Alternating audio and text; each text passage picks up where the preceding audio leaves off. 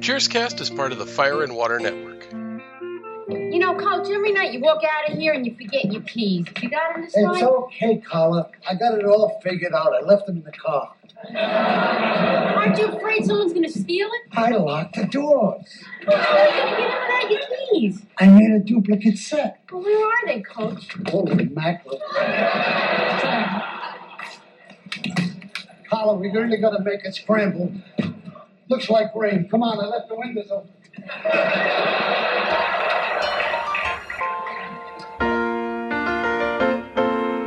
Making your way in the world today takes everything you've got. Taking a break from all your worries sure would help a lot. Wouldn't you like to get away? Sometimes you wanna go where everybody knows your name, and they're always glad you came. You wanna be where you can see our troubles are all the same. You wanna be where everybody knows your name. You wanna go where people know people are all the same. You wanna go where everybody knows your name.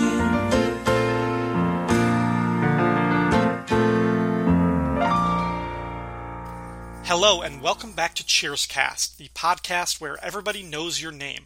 I'm Ryan Daly, all by myself this time because we are not reviewing an episode of Cheers. Instead, this is another installment of Cliffy's Mailbag, where I respond to some of the feedback we received on the Fire and Water website for episodes 201 to 212, the first half of Season 2. But before I get into your comments, there are a few house cleaning items I want to address. The first is a very big, very sincere thank you to friend of the network, Little Russell Burbage. A couple of months ago, Russell sent me a copy of Entertainment Weekly, cover dated way back in May 14th, 1993. As you can imagine, the cover story is the Cheers finale. It's got a very severe-looking black and white cover photo of the cast. I've started skimming the article and I'm going to do a deeper dive into it, but it's definitely something that will be more relevant as we get toward the end of the series some years down the road. But anyway, seriously, huge thanks to Russell for, first of all, acquiring and or holding onto this 26-year-old magazine and then sending it to me. It's very, very cool, and thank you so much. Alright, moving on. I want to address something that came up on the last episode, which is the order of Cheers episodes for Season 2 that differs from when they were first broadcast on NBC to how they are arranged on the DVD or streaming services. Last week, when I covered episode 12, Where There's a Will, if you're following Cheers on Netflix or iTunes, you probably asked, what about the episode Snow Job? And that's going to come later in the season because it wasn't broadcast before Where There's a Will, even though I think it was probably supposed to be. At the time when I recorded the last episode with Rick Heineken, I wasn't sure why this occurred, but now I think I may have figured it out. If you go back to the beginning of this season, episode 1 dropped on September 29th, 1983. Where There's a Will dropped on December 22nd, just before Christmas, and it is clearly meant to be the Christmas episode, so that one had to be the last episode of 1983. From September 29th, there were 13 weeks, 13 Thursdays, leading up to Christmas, so there should have been room to slot Snow Job in between Just Three Friends and Where There's a Will, if that's what it was supposed to be. However, if you recall, Episode 2 did not drop on October 6th, the week after Episode 1. It came out on October 13th. For some reason, and I didn't research this far, the show was preempted that second week, so there were only 12 Thursdays that Cheers could have aired between their season premiere and Christmas, so one episode had to get pulled out of order and moved to a later date. I don't know why Snow Job wasn't the first episode of 1984 when they came back from break. Maybe the network or somebody higher up thought that Battle of the Exes was a better way to hook new viewers, but at least I know why it wasn't in the 1983 slot now. So yeah, mystery partially solved, if anyone besides me cares. Yeah, and then there's just one other thing that I want to bring up, which is going to the actual Cheers bar in Boston last summer. But I am going to wait until the end of this episode for that. So, without further ado, let's get into the comments for Season 2 left on the Fire and Water website. That is fireandwaterpodcast.com. Just like the previous mailbag segments, I am not going to read every comment from every episode, but I will try to mention everyone who said something and kind of give a representation of everybody who participates in this, because that's important. So, Episode 1, Power Play, with my guest Al Sedano, received comments from Siskoid, Steve Rogers, Rob Kelly, Ashford Wright, Tim Price, and Paul Waldenberger.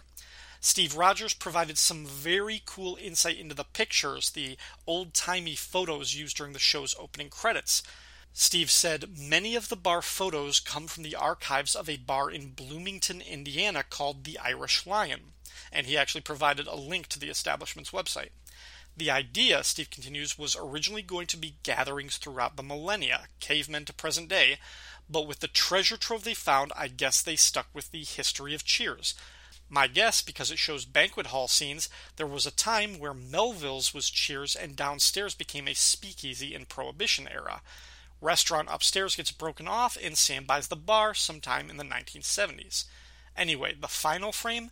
Kind of funny that Al thought it was underage drinkers. One of those guys is the two-time Boston mayor, 1906 to 1908 and 1910 to 1914, as well as a two-time Massachusetts congressman, John Francis Honey Fritz, to his friends, Fitzgerald. You might not know him, but you should know at least one of his grandsons, at least the one that shared his first name and had Fitzgerald as a middle name. Well, of course, by that, Steve is obviously talking about former President of the United States, John Fitzgerald Obama.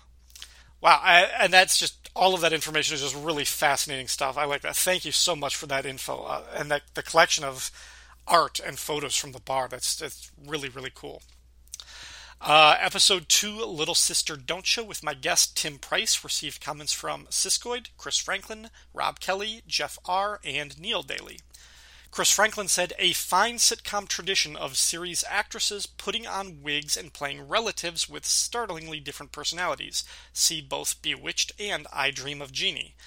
And Rob Kelly said, I'm sure for ratings it made more sense to keep writing Sam and Diane stories, but it's also probably a bit of a cushion to know you have other members of the cast that can carry an episode in case the leads leave to do a movie or get sick or want to renegotiate their contracts, etc. Yeah, very good point. Episode 3, Personal Business, with my guest Gene Hendricks, received comments from Chuck Coletta, Siskoid, Chris Franklin, and Tim Price. Chuck Coletta said he was surprised that Shelley Long wasn't my guest. And that was because Rob Kelly had just the day before featured Loretta Swit on his MASHcast show. You know, maybe somewhere down the line I'll be bold enough or foolish enough to reach out to the cast members and ask them, but I'm not there yet. Episode 4, Homicidal Ham, with Siskoid, received comments from just Tim Price? I mean, I love Tim, but God, it's such a great episode. Where were the rest of you guys? Anyway, Episode 5, Sumner's Return, with John Trumbull, received comments from Rob Kelly, Siskoid, Paul Waldenberger, Ward Hill Terry, Tim Price, and Neil Daly. Now that's more like it. Siskoid said, on the way Coach's humor is constructed and delivered, I was watching a Burns and Allen movie this week, A Damsel in Distress with Fred Astaire, and Gracie's jokes are just like that. Her persona is dim, but in her case almost willfully obtuse, and will always misunderstand or literalize a turn of phrase for comic effect. Was Gracie Coach's mom? #headcanon. This fan theory was wildly embraced by the other people in the comments thread. Paul Waldenberger said, I cannot express how much I love this Coach as Gracie Allen's illegitimate son idea. I say illegitimate because Nicholas Colasanto was born in 1924 and Gracie didn't marry George Burns until 1926. Yeah, that's kind of fascinating to think about. I love that. Just another sort of world to incorporate into the Cheers universe. Episode 6, Affairs of the Heart, with Gene Hendricks, received comments from Gene, as well as Siskoid, Rob Kelly, Paul Waldenberger, Tim Price, and Michael Ridge. Rob said, I am not into prequels, either in movies or TV, but man, I think a Cheers prequel series set in Coach and Sam's baseball days could be a lot of fun. All of that 60s and 70s period flavor, etc.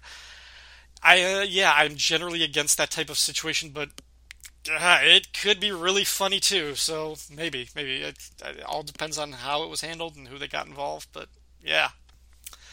Episode 7, Old Flames, with my guest Rick Heineken, received comments from Tim Price and...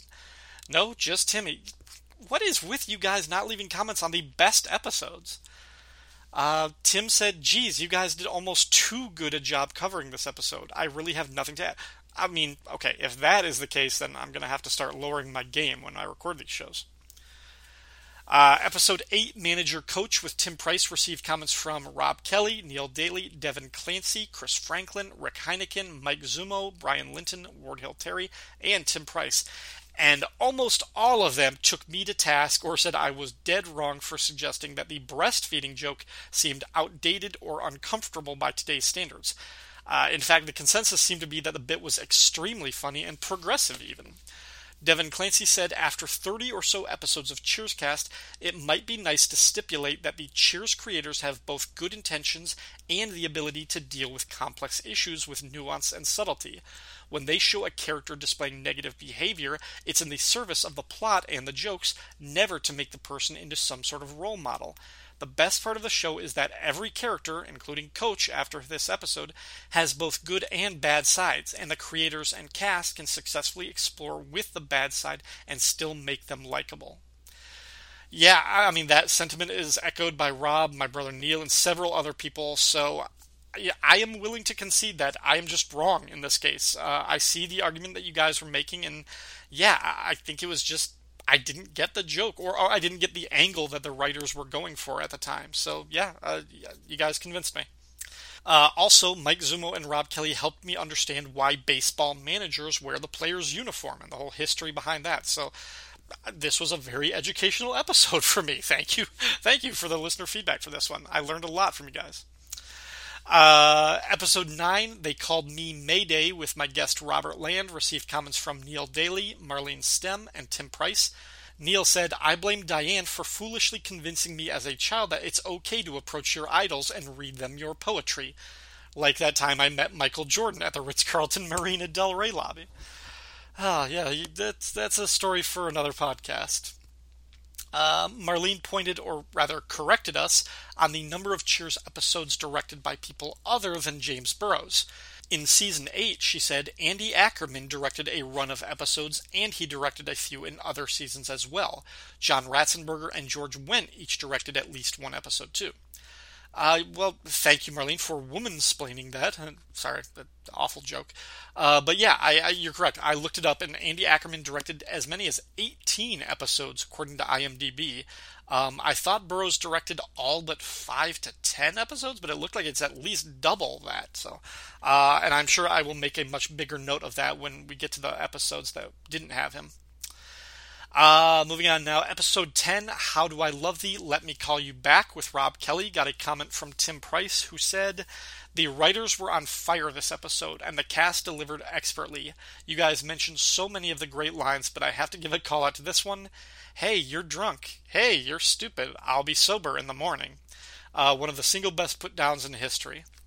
Funny you mentioned history, Diane is actually cribbing Winston Churchill on that line. He sort of famously, I think, he called a woman ugly and said, I may be drunk, but you're ugly, and I will at least be sober in the morning, or something like that. Episode 11, Just Three Friends, with Al Sedano and John Trumbull, got comments from Chris Franklin, Brian Linton, Rob Kelly, Al Sedano, and Tim Price. Chris said, add me to the list of those who had Markie Post as an early crush. Her night court outfits may have been buttoned down a bit, but those skirts with the slit in the front, yowza.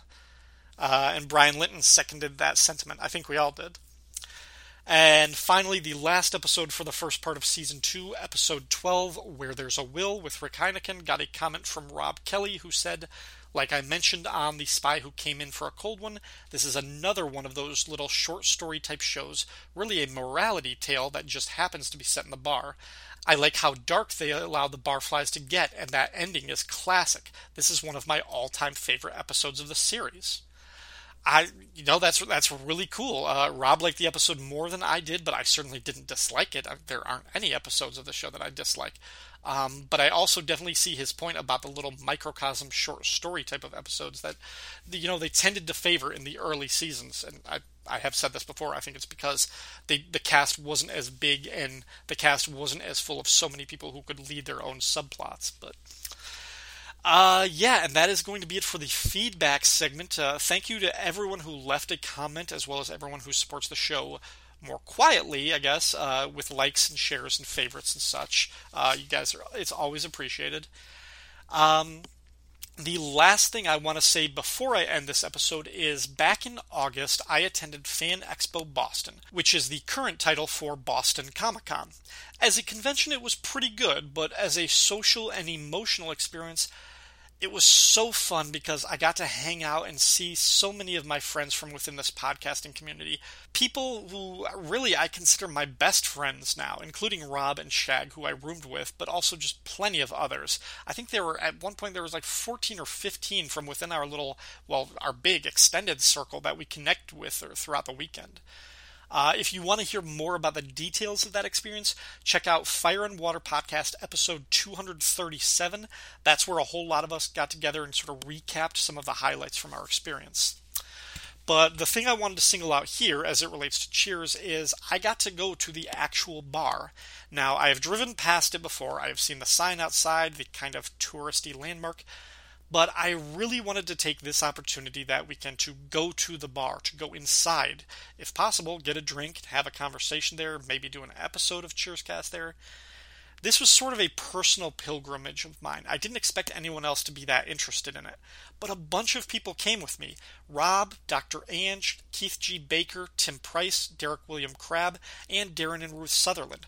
They all wanted to go, so we walked onto the subway station, we took that to Boston Common, walked across the park to the Cheers bar, and the way it's set up is downstairs, down that famous flight of stairs that you can see, is the actual bar that used to be called the Bull and Finch. It doesn't look like Cheers. It doesn't look anything like Cheers. The setup is all different because it doesn't look like a TV set. But up above, on the ground floor, what would have been Melville's on the show, is another bar that is redressed to look like the TV bar.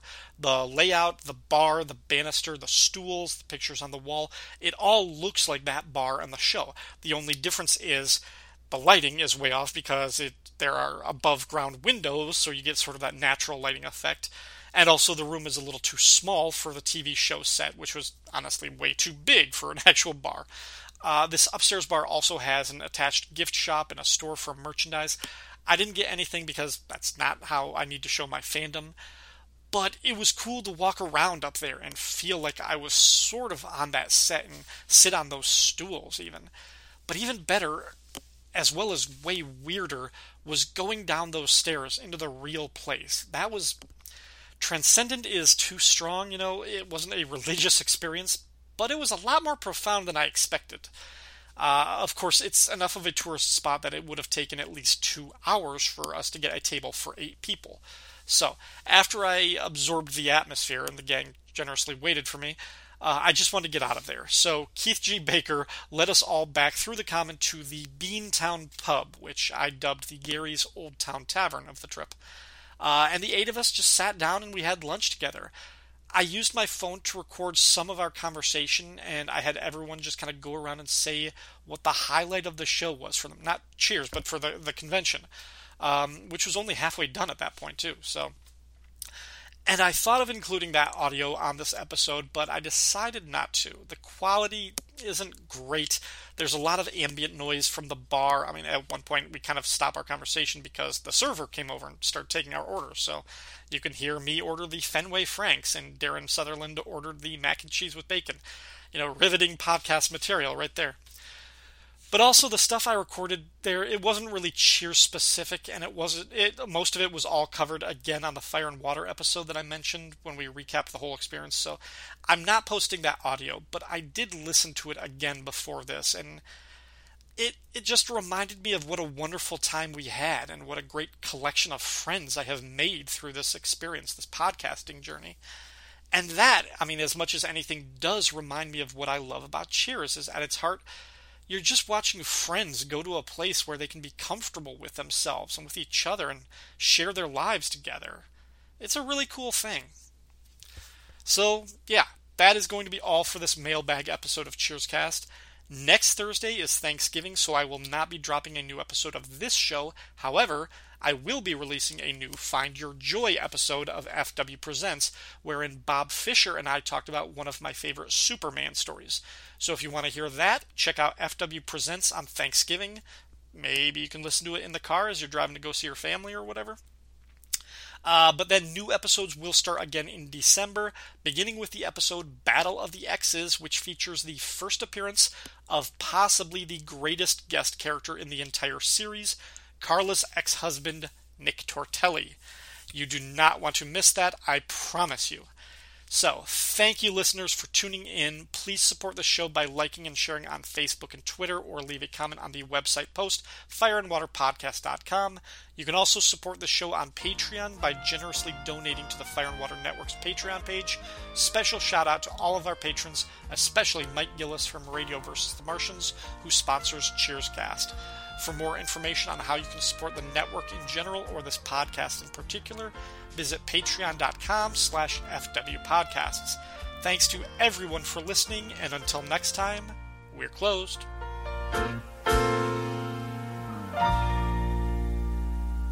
We did have a good time, didn't we? Oh, well, it's all thanks to our fearless leader who won the chugging contest, yelled crude remarks at the strippers, and punched out a couple of bouncers. Where is our leader, anyway? There she is right now. Hey, Norm, you left these in the car. Now, why did the stripper throw them at you now? Hey, women happen to be attracted to me, Alan. Like moths to a flame, you know? Like honeybees to a flower. Like flies to a road apple. I'm blushed. Carla, how do you know so much about that combat zone? Oh, my ex always used to take me there. He loved the theater. We were actually there for the premiere of College Girls Totally Nude. No kidding. It's terrific. I mean, the whole week. Nothing against Diane, but feels so good to get out with the guys again. Oh, yeah. Sammy, you made a big mistake telling Diane, I love you. I mean, you say that to a girl and make a big deal out of it. Say it to a guy, it doesn't mean anything at all. Go ahead. Hey, go ahead. Say it to me, for example. Norm, I love you. I was wrong.